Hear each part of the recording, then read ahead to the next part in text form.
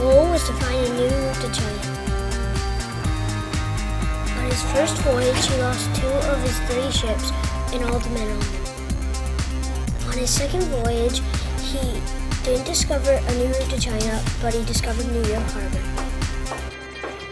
The Verrazano Bridge in New York City is named after Giovanni da Verrazzano.